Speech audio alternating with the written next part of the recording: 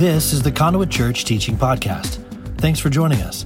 It's our mission to be a conduit of Jesus to the community in front of us and the world around us, starting with the teaching of His Word. Enjoy the message. So my son purchased this, we call it a rice rocket where I'm from. I don't know if you can even say that anymore. I'm not sure if it's offensive. That's what we used to call it. So if I'm gonna get canceled, I wanna be canceled over something more than that, but I just know it's very fast, and I know that the speed of this engine is faster than the speed of his ability to make decisions, which is a little, do you know what I mean? At 16, it's complicated. And so as of Friday night, Ethan has begun to learn about local jurisdictions in law enforcement and received his citation. Now, he made it 30 days? 34 days after getting his driver's license before getting his first speeding ticket. Not bad when you think about it. All bets were off. I thought it was going to be a lot faster than that. I remember telling him, when you get this car, you get pulled over in this car, right, Connor? They're not going to look at you and think, oh, he was accidentally speeding. We'll give you a break this time. They see that car and they think that kid meant to be speeding. You were meant to be what you're doing. There is no mercy for you. But what he also learned about that day was jurisdiction, because he was on the Natchez, which is not a good place. Young people, can I speak to you honestly? Don't open it up on Natchez. Speed limit's what, 45? So when he hit 60, whatever that was, closer to 70 than 60, a federal park enforcement officer pulls him over, which means he's a federal criminal. I mean, he literally, he could be taken to DC, right, and put in one of those things next to Ted Kaczynski or something. He's a federal criminal. Or I guess he'll just mail the check. But he was like, I didn't even know that a park ranger could do that. I thought, of course, as kids, you get these rumors in your head. Well, they can't even do anything to you on the Natchez. There's never anybody up there on the Natchez. Yeah, I bet that sounded really good in your WhatsApp conversation, but that's not true. So, but what he learned, we had a good civics lesson, which is that is a federal road, right? Which means the ruler of that road is not Williamson County or Franklin. Now, had he have opened it up on Highway 96, he could not have been pulled over by a park ranger or park enforcement officer rather, because that's not their jurisdiction. That's important for what we're talking about, because Paul is literally talking about sin being a ruler in this world, but not your ruler, right? So he could have come flying under Highway 96, under the bridge, and just kept going, and they couldn't have stopped him because they have no authority over him on Highway 96. And what he is saying here with Paul is that sin has authority in this world, but not authority over you.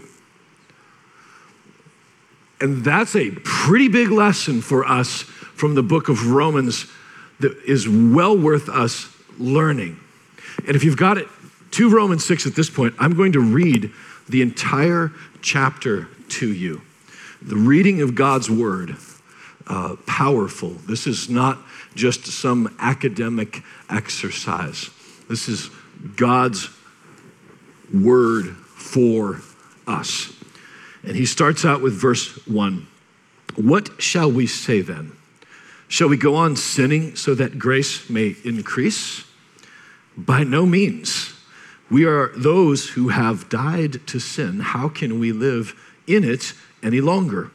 Or don't you know that all of us who were baptized into Christ were baptized into his death? Paul making that statement is a very fascinating statement, because the Jewish tradition, baptism was for cleansing.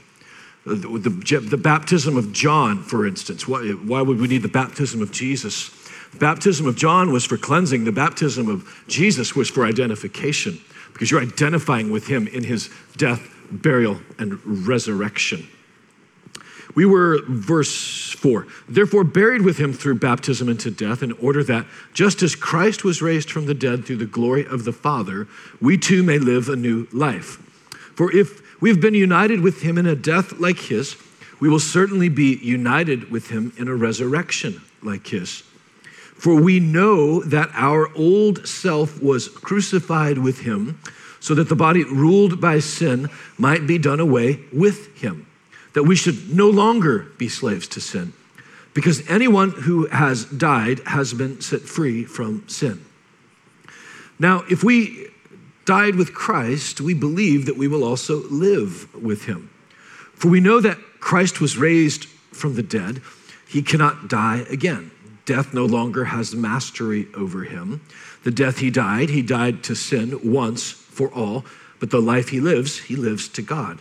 Verse 11, in the same way, count yourselves dead to sin, but alive to God in Christ Jesus. Therefore, do not let sin reign in your mortal body so that you obey its evil desires.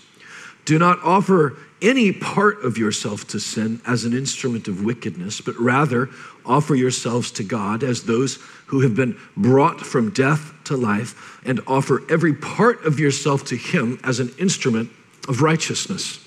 For sin shall no longer be your master, because you are not under the law, but under grace. Verse 15, what then, shall we sin because we are not under the law, but under grace? By no means. Don't you know that when you offer yourselves to someone as obedient slaves, you are slaves of the one you obey, whether you are slaves to sin, which leads to death, or to obedience, which leads to righteousness. But thanks be to God, though you used to be slaves to sin, you have come to obey from your heart the pattern of teaching that has now claimed your allegiance. You have been set free from sin, have become slaves to righteousness. I am using an example from everyday life because of your human limitations. Just as you used to offer yourselves as slaves to impurity and to ever-increasing wickedness, so now offer yourselves as slaves to righteousness, leading to holiness. When you were slaves to sin, you were free from the control of righteousness. What benefit did you reap at the time from the things that you are now ashamed of? Man, anybody that's my age or older, especially, you look back and that you're like, oh man, that hits different at 50 than it did at 20. Those things you used to do that now you're ashamed of, what good did that do? Those things result in death. But now that you have been set free from sin, have become slaves of God, the benefit you reap leads to holiness, and the result is eternal life. For the wages of sin is death, but the gift of God is eternal life in Christ Jesus, our Lord. That's God's word. Let's pray. Heavenly Father, would you give us insight today from your word?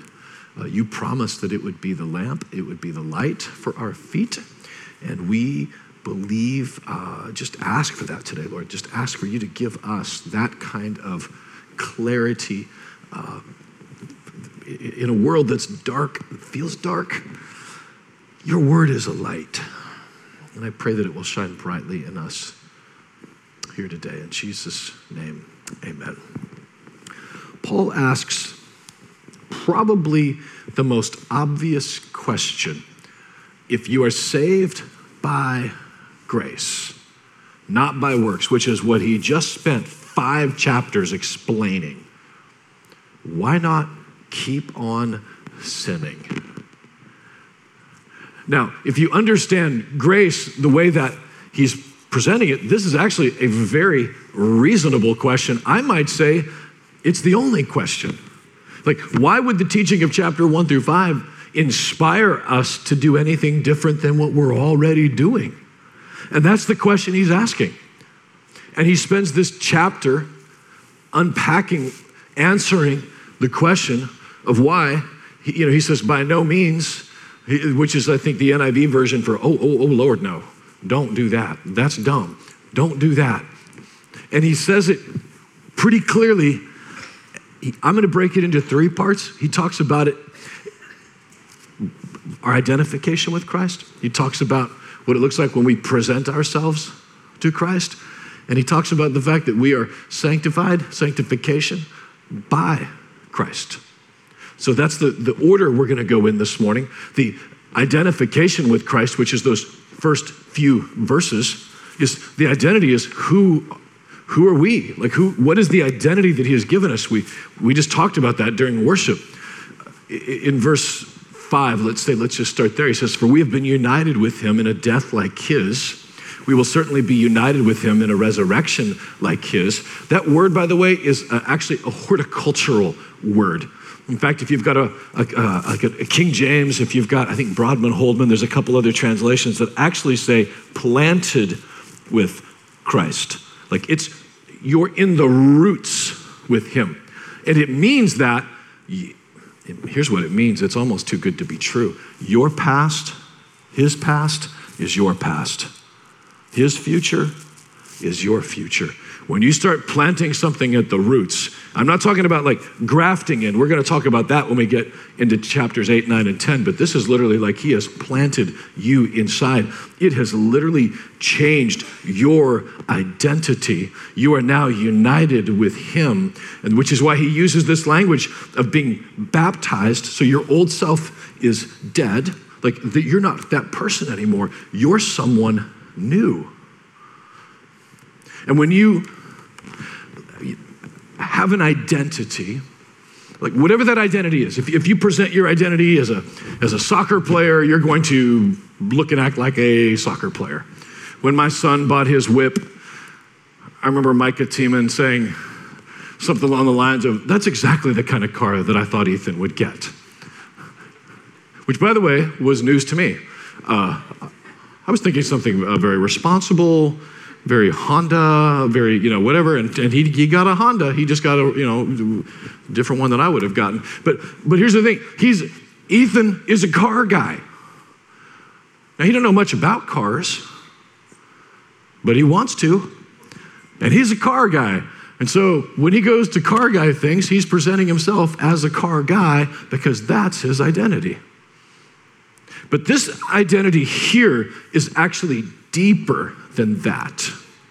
This identity is the identity that actually is born inside of our very souls, inside of us. The identity of who we are literally moves how we behave. And if you doubt that for a second, do you wonder why ad companies are searching the internet for what you're purchasing, for the kinds of items that you're doing? Because what they're looking for is your behavior based on your identity. Political polling, have you heard the term identity politics? If they can find out your identity, who you identify as, they can guess with pretty good certainty how you're going to vote. Your identity really does drive how you're going to behave. And your identity starts way deeper than the front of your mind. And what he is saying here is that your identity, the best thing to do with this identity that is wrecking your life, this identity that keeps making you make dumb decisions, the identity that is causing the wreck in your marriage, the trouble that you're having keeping it together, that identity, he says that's a dead identity in Christ. Baptized, buried, resurrected, someone new. To put it a little differently, this is a family that, one of the many families that we have set free from slavery. This was from May of 2021. This was their life every day for 20 years for the dad, for the children born into it. Now, one day, one of our pastors shows up, pays the bill, and they're free.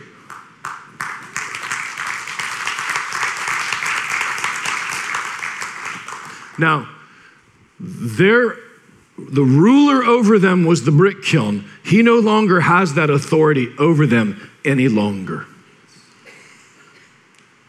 But the identity of slavery can still influence them even after they're free. Their physical situation has changed. Now their spiritual situation has to grow.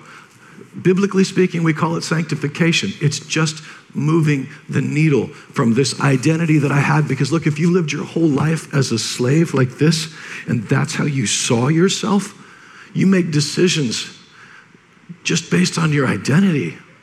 But you're no longer a slave to a brick kiln owner. He's telling us you and I are no longer a slave to sin. And so when you wake up in the morning, we have a choice to make of whether we're going to live according to the old way, the way that wasn't working out for us, or whether we're going to, and I love the fact that he's selling fruit, because what does the Bible tell us? That are the fruit of the Spirit, right? That's what we get to do now as identity in Christ. And what is the identity? Like, this is no small thing. And by the way, when you talk about this stuff with people who especially live in a caste system, who live in an honor-shame culture. For instance, in China, when you toast someone and there's a cheers, one of the things that they will do, if you are wanting to honor somebody or someone is of a higher level than you hit your glass lower on their glass according to where you are in their society. Now, that sounds like, ugh, to us, but let me tell you what, when they hear this, they actually understand it differently than we do, because what they understand now is that what Paul says in Ephesians chapter 2, that raised us, this is God speaking, Ephesians chapter 2, verse 6, that we were raised up with him, seated us with him in heavenly places in Christ Jesus, that you and I are not in a brick kiln anymore. We are now seated with Christ in heavenly places. That means if we're sitting next to Jesus and we are toasting each other, our glasses unbelievably, miraculously are even, not lower. And Paul is saying, why would you want to go back to being a slave again and acting like that when you are seated in heavenly places in Christ Jesus? He went to way too much trouble for me to just go back making bricks. Funny that the same language that's used when Israel was set free from Egypt, what were they doing? Making bricks. And Jesus set them, God miraculously set them free from that, and he has miraculously set you free from that. And so our journey of sanctification is acknowledging that sin is not my Lord, sin is not my ruler, the brick kiln is not my master, and then the work of the gospel is now moving the identity in my heart to match the reality of where my identity is in Christ. Identifying with him in death, in burial, and in resurrection, because you are not dead, you are alive to live the way that how dare we cower in fear? How dare we pull back? When we have the King of the universe, we're seated with him in heavenly places. And some of you right now might be feeling a little bit of shame because you're like, but Darren, I've been trying to quit this forever. I've been trying to quit this. We're going to get to Romans 7, okay, next week. And I got a spoiler alert for you. Romans 8, verse 1, just spoiler, don't want to ruin it. There is therefore now no condemnation to those who are in Christ. So you shake that off. The gospel is shame off you, not shame on you. So let's just wash the shame off right now. Because once you've identified with him and that becomes your identity, we have this opportunity now to present ourselves to him, offer ourselves as instruments of righteousness. You have an opportunity every day to offer yourself to hours and hours of doom scrolling on the internet. You have your opportunity to offer yourself to go to the TikTok. Anybody know about the TikTok? Apparently, thank you. I've not actually ever had this happen, but apparently there's a point in TikTok where, and don't raise your hands because I don't want to know if it's you or not. If you get to a point, am I right about this, Ashley, where you get to a point and then some guy goes, hey, you've been here too long. You got to go. Yeah, that's actually a thing. Like the TikTok knows that. Even TikTok says you've been on here too long. So at some point, put that log on the fire, right? Of things that are like, I need to burn this because I'm offering myself as an instrument, not of righteousness, but of just nothingness. You literally have an opportunity every day. I don't know how many days we're going to get in this life. I don't know. But wouldn't you rather wake up tomorrow and offer yourself as an instrument of righteousness and not of unrighteousness? What is that for you personally? I don't know. But the Holy Spirit will show you. And I love what JT said, this is a great way to live. I was thinking about you, Rhonda, right? At some point, here's just a mom from Brentwood saying, hey, I'm going to go to Honduras and fix it. That's not exactly how you said it, but one child at a time. Do you regret any of it? Not at all. Now look, I don't know that Jesus needs us to start any more nonprofits or 501c3s or .orgs. We can get caught up in all trying to do the big and then miss what's right in front of us. I don't know that JT thought 14 years ago, hey, we're going to start this big organization. All he saw was a family that needed some help, and we're going to do it right now. Don't let yourself get caught in the tyranny of the big and the overwhelming. Just do the next dadgum right thing in front of you and follow Jesus as an instrument of righteousness.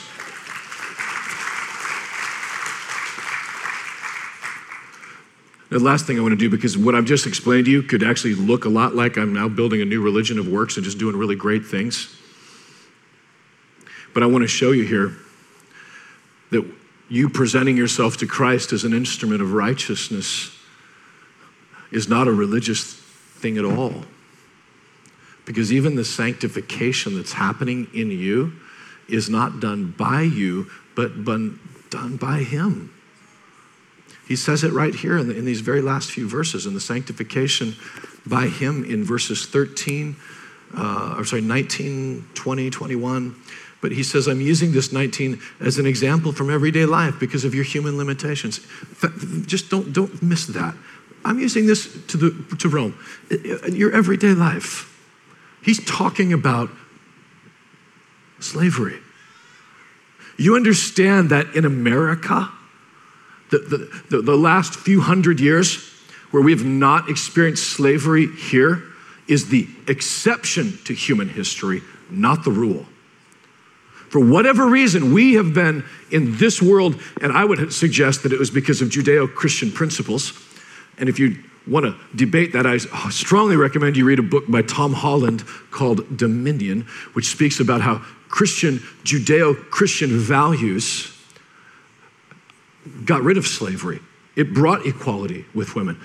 It's a whole different thing, but I just want to say that Judeo-Christian principles brought this, but he's saying this is from their everyday life because in Rome, slavery was just normal. And here's the thing. People drive by brick kilns in Asia all the time who are believers, who love the Lord, who are good people, whatever, and they don't think anything of it because it's just normal. It's from their everyday life. But for some reason, God has allowed us to have a picture of that to say, and even that we can even understand it just kind of now, because we're getting to set some of these slaves free. But Paul was saying, this is from your everyday life. So from these folks, their everyday life, they understood slavery. And he's saying, I'm using this example because of your human limitations, but just as you offer yourselves as slaves to impurity and to ever-increasing wickedness, so now offer yourselves as slaves to righteousness leading to holiness. Now, we're using the word slave, and now I'm going to offer myself as a slave to this other thing. Because what I want is freedom, right? That's really what we're talking about. Now, if you define freedom as getting to do whatever you want, when you want, for as long as you want, that's not freedom, that's a prison. No, true freedom isn't getting to do whatever you want. True freedom is being able to do exactly what you were designed to do. That's freedom. Freedom is that I don't have to do this other stuff that I wasn't designed to do that's wrecking my life. True freedom is I'm doing exactly what I was designed to do. And when I step into that freedom, that's freedom. Everything else is chaos. And if you don't believe me, take a trip with me to Place of Hope on one afternoon, and I can introduce you to 35 people on any given day who thought freedom was doing whatever they wanted as long as they wanted, and eventually they became, as Paul says, obedient to their own sin, obedient to their own evil desires. It's called addiction. It was not freedom. It was a prison for them. But listen, that said, what does it mean to be a slave to righteousness? I lived a lot of my life not being a slave to righteousness, but a slave to holiness. He doesn't say, right, to be a slave to holiness that leads to righteousness. He says be a slave to righteousness and that leads to holiness. Now that is not a small distinction, because a slave to holiness means I got the list of do's and don'ts back out again. A slave to holiness is, I'm going to do this, I'm not going to do that. I've got the list. And the Pharisees, the Jewish people, man, they were hundreds and hundreds and hundreds of things. The list just kept growing because they were trying to be a slave to holiness, and it did not lead to righteousness. It led to misery and abuse and religion. So what does it mean to be a slave to righteousness? You and I, Paul said, 2 Corinthians 5, are the righteousness of God in Christ Jesus. A slave to righteousness is being a slave to Jesus. He is the righteous one. Now, think, Jesus gave up infinitely everything. He gave up infinity itself. He gave up his kingdom to come to be a servant. Now, we use the word servant because the NIV doesn't want to be offensive, but it means a slave. Same word. He came to be a slave to us. John 17, the last night of his life before he was crucified. Did he curl up in a ball? Did he milk it for all the pity that he could get? Because I promise you that's what I'd have done.